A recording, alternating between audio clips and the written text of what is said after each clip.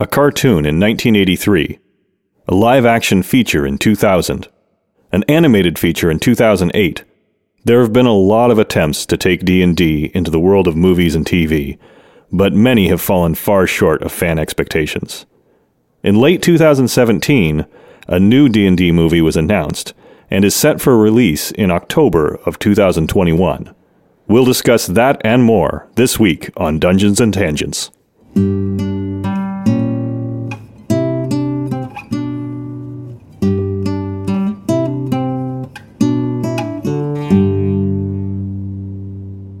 There's news in the D&D world, and that news is related to a movie. Right now, more or less all I know is that the movie is slated for October 1st, 2021.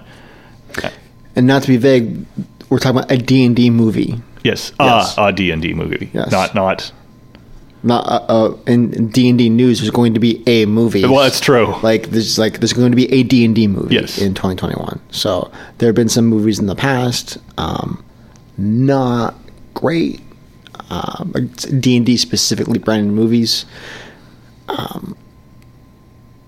Ben, you said you haven't seen them? No. I haven't seen any of them either. Like I think there's 3 of them. I've seen 2 of them. Okay. I know Mark... what is it? I think Dave Arneson is in one of them as a wizard Gary in the background. Gygax is in one of them. Oh, really? As a wizard in the background? Yeah, I think so. Okay. I'm pretty sure. Maybe it was Dave Arneson. I want to say it was Gary. I think it got cut. I think this thing got cut.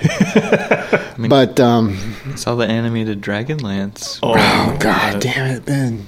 Why would you bring that up? Why would you make me revisit that pain? Yeah, actually, the Dragonlance one is a great example too. I think I can't think of anything that was D&D branded that was done well after the cartoon. Right. As far as media is concerned. What made us actually want to talk about this subject is the fact that the back of my laptop has a sticker of the Dungeon Master from the 80s cartoon. Yep. The Dragonlance movie is fucking awful. I remember there's a most of line. it. There's a line at one point where he says, like the wizard says, everyone knows that a wizard is limited to the number of spells he can cast per day. Oh God!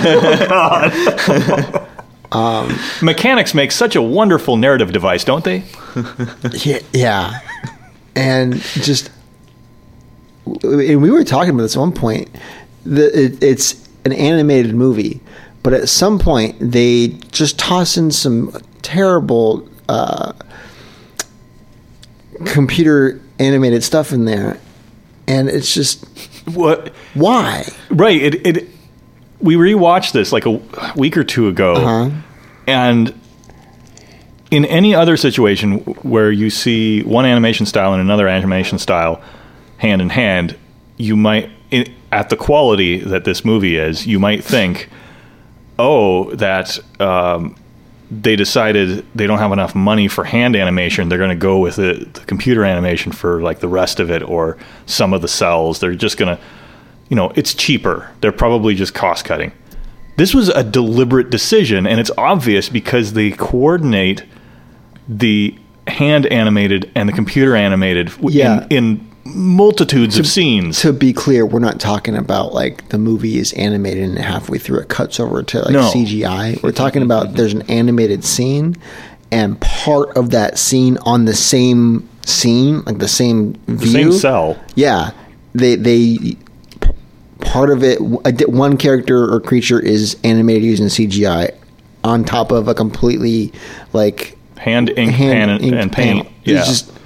And we sat there and we were like, what was the conversation in a room somewhere where they thought this is what we're going to do, we're going to move forward, why they thought it was okay, and what brought the conversation about in the first place? Well, and it's only, so this being a Dragonlance movie, it's all set in Krynn, and Krynn, usually the main bad guys are the Draconians, or the Death Knights or whatever, but in this case it was all Draconians, so the Draconians are all computer animated, and the heroes are all hand animated. Right, and the landscape is hand animated. So like, everything is hand animated except the Draconians. Right. And then periodically some other elements just Right. because the animators, I don't know. Maybe it was specifically so that you would dislike the Draconians. Well, it worked. Yeah, I guess you could say that. I mean, was it just that CGI was real popular at the time and they're like, we gotta put this somewhere? I don't think it was. I don't think this is that old of a movie, to be honest. And the heartbreaking thing is, if they had gone full CGI, I would have been fine with that, right? If they had gone full animated, obviously, I would have been more fine with that. But the animation, I thought was good. I enjoyed it. It was very true to the art style you got on the book, on the cover of the old books. I think it's Larry Elmore was the artist. Like, it had a real feel to that. I don't understand what they did, where they were like, oh, well, this is the answer to this problem. Well, yeah, bizarrely, this is 2008. Yeah, and this is fairly recent. That's rather recent. They could have done it all hand animated. They could have done it all computer animated. And I mean, it's not like we ran out of money, right? Clearly not. I don't understand how they could have animated one in a fight scene. We're talking about a fight scene. This is what Eric was talking about earlier, where it's created a fight scene and people are hitting each other, but one of them is hand drawn and one of them is CG. So, like, I'm assuming they did that all at the same time. They had the same money when that happened. Right. Why did they do that? It's like if they...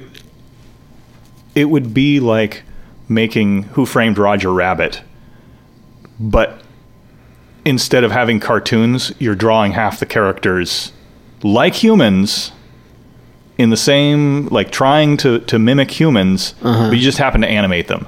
I mean, it's that kind of level of effort that they had to put into it. We're coordinating two completely different mediums. It's like halfway through Roger Rabbit, like the humans were claymation, but only for 4 scenes. Well, no, it's not. There's not a lack of continuity. It's not like suddenly halfway through the movie, the medium that is used to animate things changes. It's the medium for some characters is one, and the medium for others is another. And you get but it's also not. You get like almost halfway through that movie before it happens. Well, because Draconians don't show up until late. It happens during the intro. Like, with the credit scene, where you're not like in the movie yet, like the what is it, the lion for whichever studio that is, right? Yeah. So that doesn't really count. No. And you don't, like, it doesn't, it's not a red flag until you realize it's the exact same fucking animation techniques they use, like overlaid somehow on the traditional animation. It's so offensive to me on every level. And it's not even the movie I was going to talk about when we started this episode. But I'm sorry. No, it's okay, Ben. It's a good topic. I didn't have really shit to say about the other one, but I obviously have opinions on this one. Like, I grew up on those books. I love those books, and it's like they took one movie. Like, every decision they made was shit regarding this. Do they pick a bad plot? I don't. No, they picked the plot in the books, but it's like the plot is not a book. The plot is 3 books, right? Oh.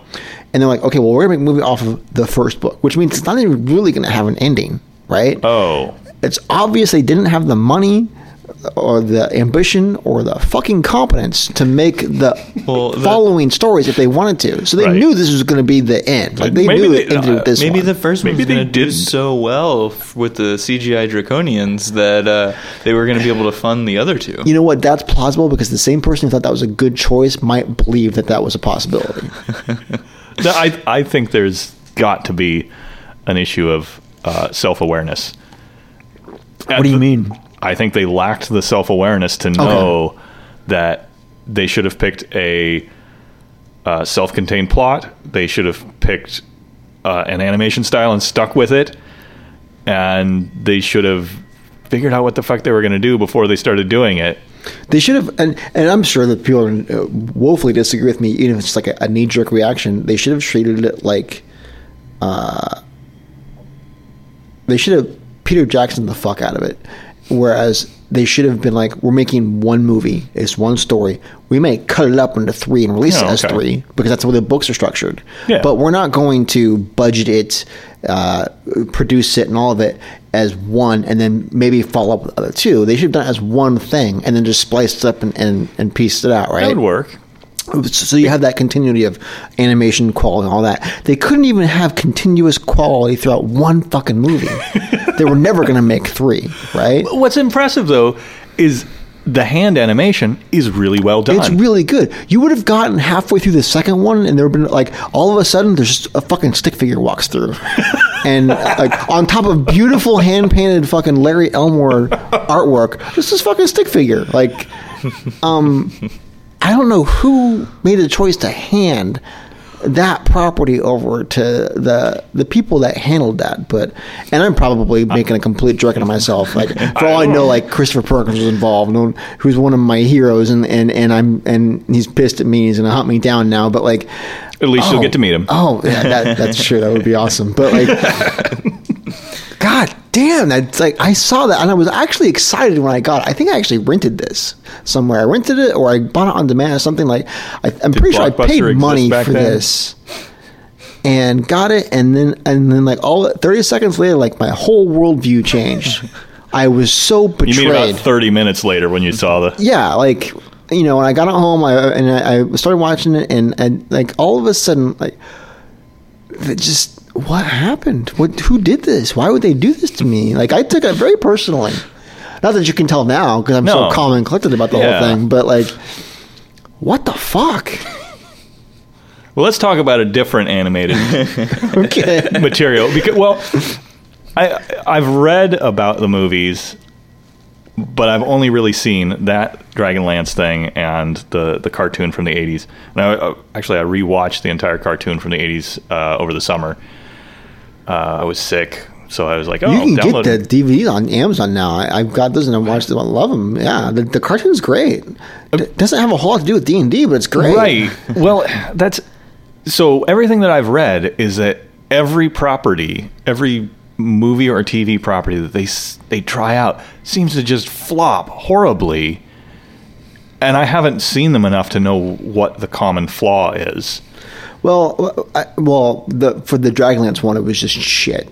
It was just so bad, and it's tragically bad in that, like you said, with the artwork being so good, like, it had, in my mind, had serious potential. Like, yeah. I got halfway through, it was like, okay, I'm not sure I dig some of these voices, but, like, or some of these lines, right, that you were talking about, Ben, but, like, I love the art style from second edition with some of, like, the Elmore stuff, and I'm a big fan of the third edition and the fifth edition and the way things have evolved, but, like, just the sense of adventure that the second edition art would instill, you know, which isn't like a high bar when you go from what was just one grade better than stick figures from that first edition artwork, right, and like the PHP.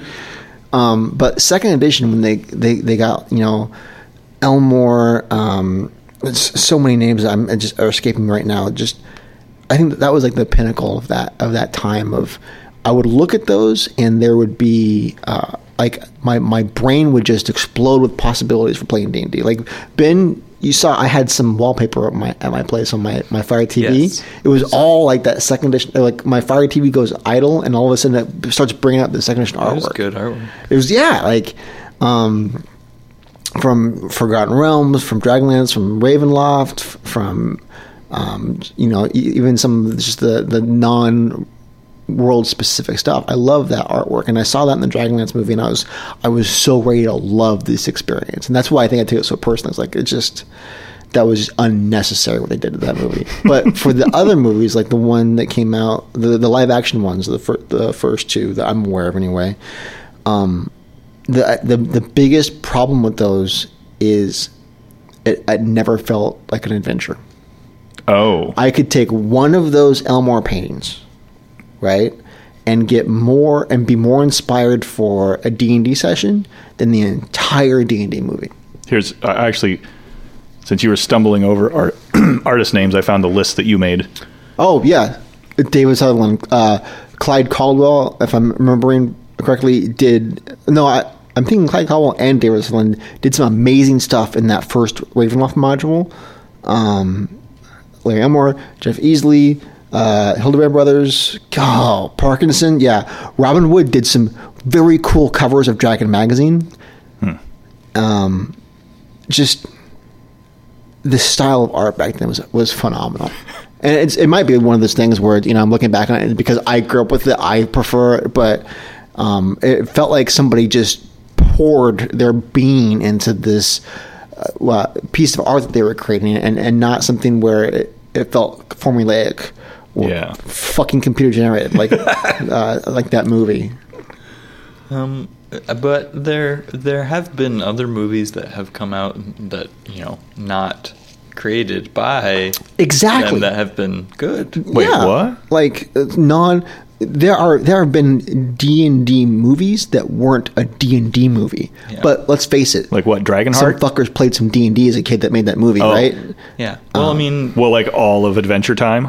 Well, I mean, like Adventure Time, like Stranger Things has D&D in it. Mm-hmm. There's a few movies that came out not too long ago that were more LARPing, but it was essentially D&D, like in Role Models, like that. Did I watch that one? That comedy with Paul Rudd in it. Oh, right.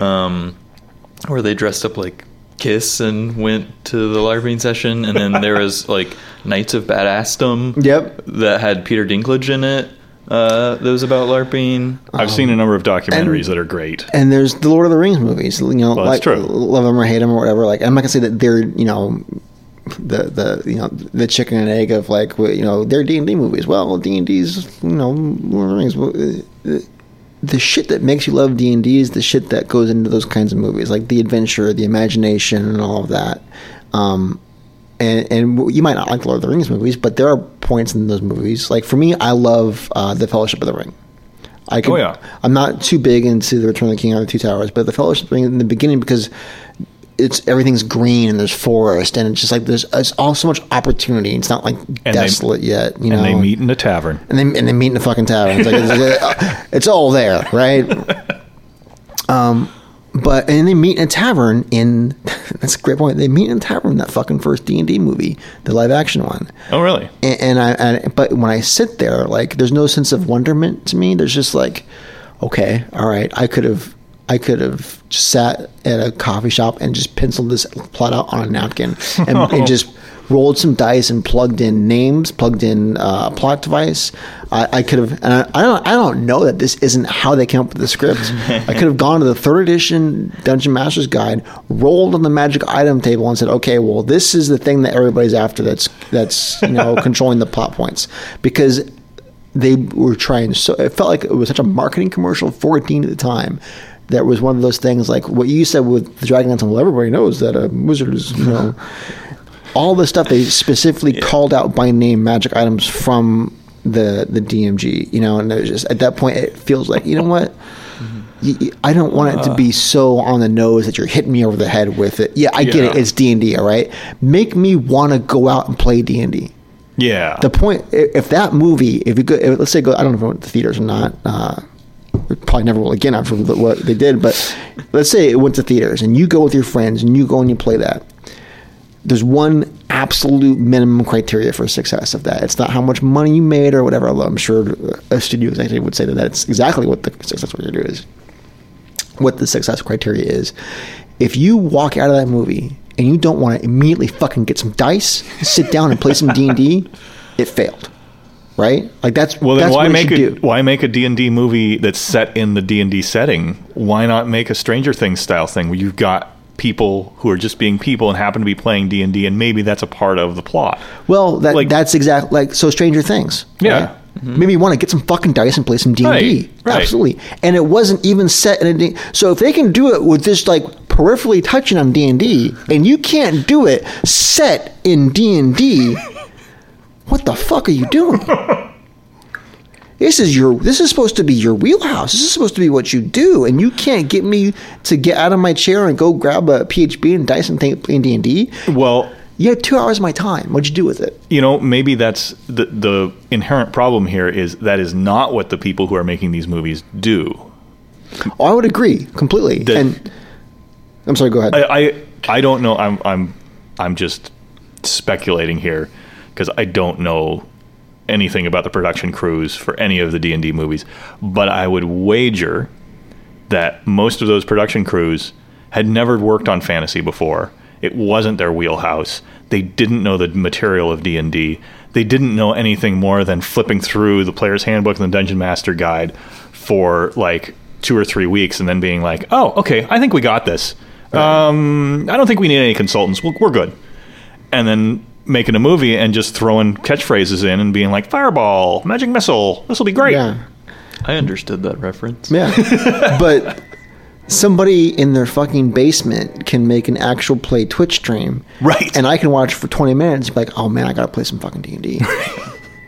So somebody with zero budget and, you know, a GoPro just outdid you at your job. Like, it's to me, it's baffling. But you're right. Making me want to play D&D wasn't their job. Making a movie that made money was their job. Well, yeah. I'm pretty sure they failed at that too, but that's not the point. Right. So, you know, high hopes for the new one in 2021. Supposedly, and I don't have my notes in front of me about this, but supposedly there was supposed to be a D&D movie in 1984, 82, something like that. Gary Gygax went to Hollywood in the early 80s with a script, and I can't remember if he wrote the script or somebody else wrote the script, but he was pitching it in the early 80s to Hollywood executives, and instead of getting the movie made, they ended up with a cartoon. Do you think maybe that they made it and it's sitting somewhere like that 80s Fantastic Four movie where they made it and didn't release it? And then it came out like on YouTube and shit, and it's amazing in how bad it is. Like, it could be just sitting there gathering dust, right? And 4 people know it exists. What I read was that the script is around. You can find the original script that whoever wrote. Crap, where's my notes on it? Talk amongst yourselves while I look for my notes. There's a script in a vault, right? And it takes 3 keys to open, and they have to be opened all at once, turned simultaneously. One of them is around Christopher Perkins' neck. One of them is buried with Gary Gygax, and one of them is on the space station. And we'll never find out what that is. Campaign. There you go. Yeah. Here it is. Okay, so there, Hasbro, make that movie. Okay, about D&D, about recovering a script. Yeah. Old school D&D fans will remember further back in the early 80s when the game's publishers touted plans to release a D&D movie. James Goldman, who wrote the 1968 movie The Lion in Winter, wrote the screenplay for the D&D film. Let's see here. Plans for the new D&D movie make this a perfect time to dust off. Oh, right. So they're talking about this was news from 2015 from the website The Escapist magazine, which I love The Escapist because they have Yahtzee, the zero punctuation guy. Mm-hmm. Anyway, so they were talking about there were plans for a 2016 D&D movie, and that flopped. Or I don't know what happened, but it got shit canned.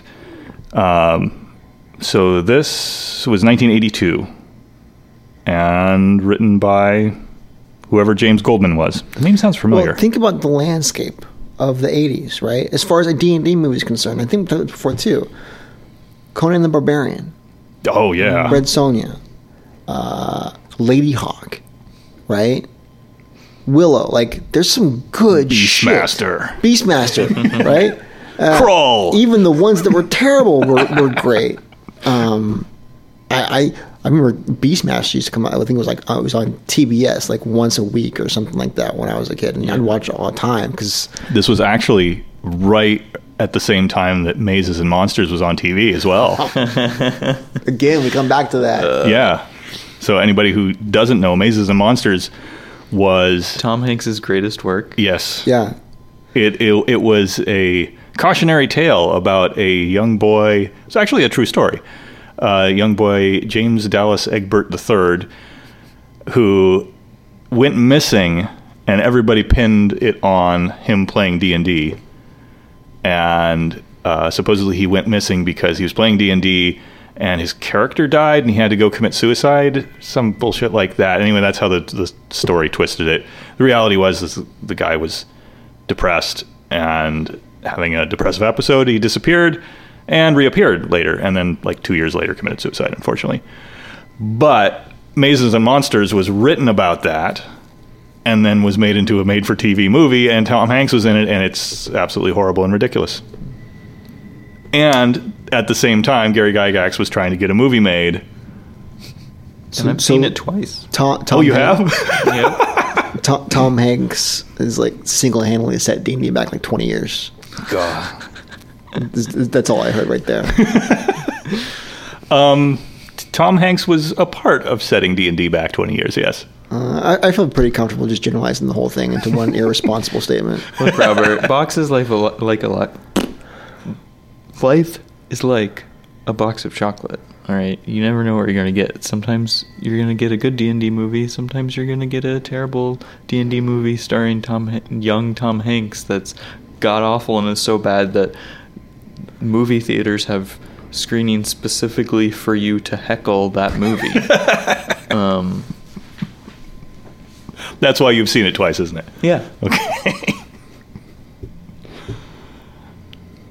Hecklevision. I think we might be done. I think we might be done as well. That long pause tells us that we are done with this episode. We've talked about all of the media of D&D. Well, we're probably missing a bunch of it. For putting up with my opinions about stuff. There are lots of hand movements, angry hand movements. I have no business being as upset as I am about that, all of that. But you need some milk after this. But now it's going to be on the internet, and that's where that anger belongs. So yeah, that's where anger goes to flourish and become more powerful. Thank you, everyone. Thank you. Thanks. Our next discussion topic is still up in the air. As always, if you have comments or suggestions, reach out to us on Twitter at dungeon_tangent, or go to our website, dungeonsandtangents.net. That's all for this episode. Thanks for joining us.